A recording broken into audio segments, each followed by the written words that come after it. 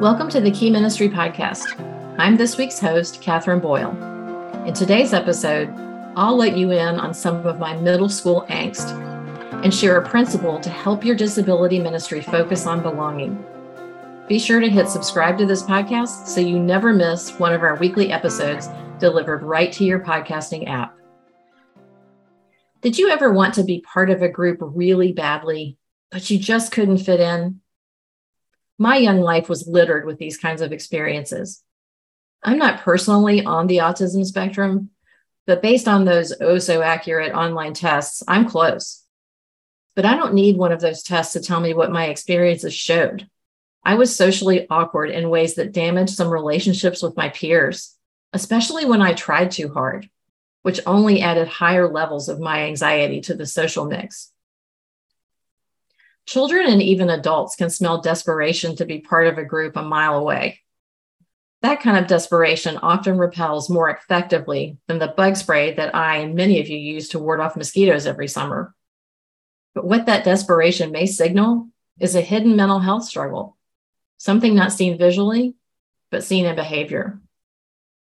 I was convinced in my preteen and teen years that social success could be attained with the right clothes or the right school activities. Thus, making the cheerleading squad was one of my priority goals during middle school. Tryouts for cheerleading were open to all of the students, where they whittled down the initial group from often more than 50 students to 24, then the final 12.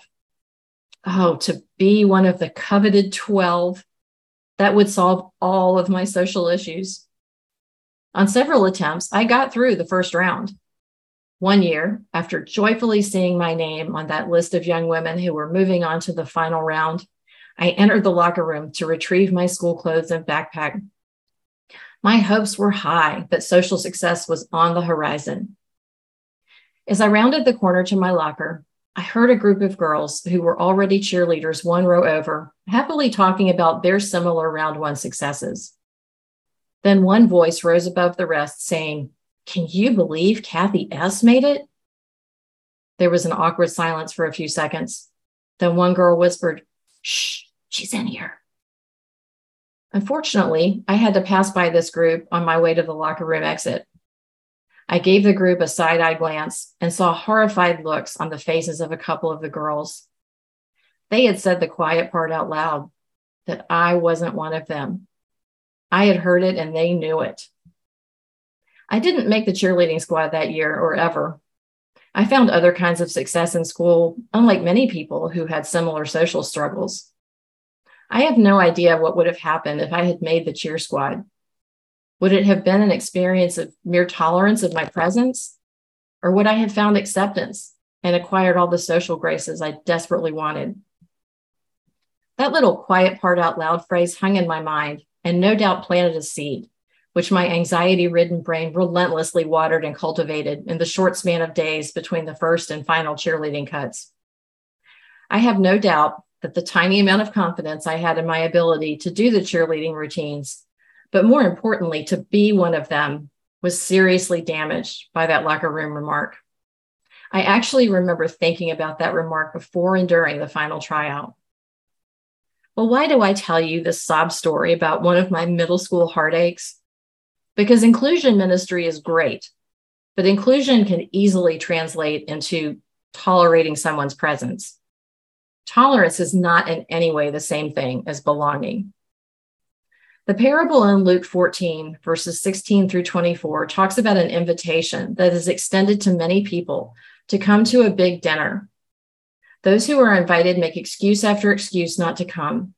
So in verse 21, the dinner host invites the poor, crippled, blind, and lame. While it might not feel good to be initially excluded, the host ultimately changes his mind and basically welcomes everyone. I don't know about you, but if I invite someone to dinner or to a gathering that I'm hosting or at my house, it's because I want them there. Each person invited belongs there. Friends, I believe we're living in this Luke 14 passage right now. The church as a whole may be late to recognize the need for disability and mental health ministry, but we're finally realizing that a huge segment of people are missing from the body of Christ. Disability and mental health inclusion ministries are springing up in many places, not only around the US, but around the world. We regularly get requests and contacts from many countries. It's encouraging and no surprise that the Holy Spirit is moving consistently, whether in your local church or in distant places.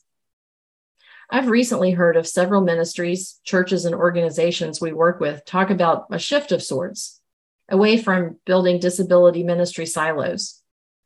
There's a growing mindset in their churches and organizations that every person not only needs to have opportunity to hear and learn the gospel, but that every person has a place of responsibility as a Christ follower. Responsibility implies belonging, not just inclusion. This is a fuller understanding of each person being made in the image of God and having a purpose in his kingdom. This is tremendously good news. So here's a principle to guide your ministry efforts, to help you see as God sees. Whenever you cross paths with a new person, whether that person has a visible disability, a hidden disability, or no disabilities at all, see that person as someone who may be missing from your local body of Christ and has gifts to share. Jesus' criteria for making the cut to be part of his kingdom is to follow him and entrust our whole lives to him. Whether your church has an official disability ministry or not, every person who makes Jesus' cut has a role to play and place of belonging as a vital part of your local group of enthusiastic Christ followers. For me personally, and for churches everywhere, that cheerleading squad mindset and ministry approach are just relics best left in the past. Thank you for listening to today's episode. To learn more about the work of Key Ministry, visit keyministry.org. While visiting our website, sign up for both in-person and online events on our events page. Sign up for our weekly blog digest or monthly newsletter keynotes, and find our social media links at the bottom of every page. Be sure to give us a 5-star rating and share this episode and podcast with your friends. For the Key Ministry team, I'm Catherine Boyle. Thanks so much for listening to the Key Ministry podcast.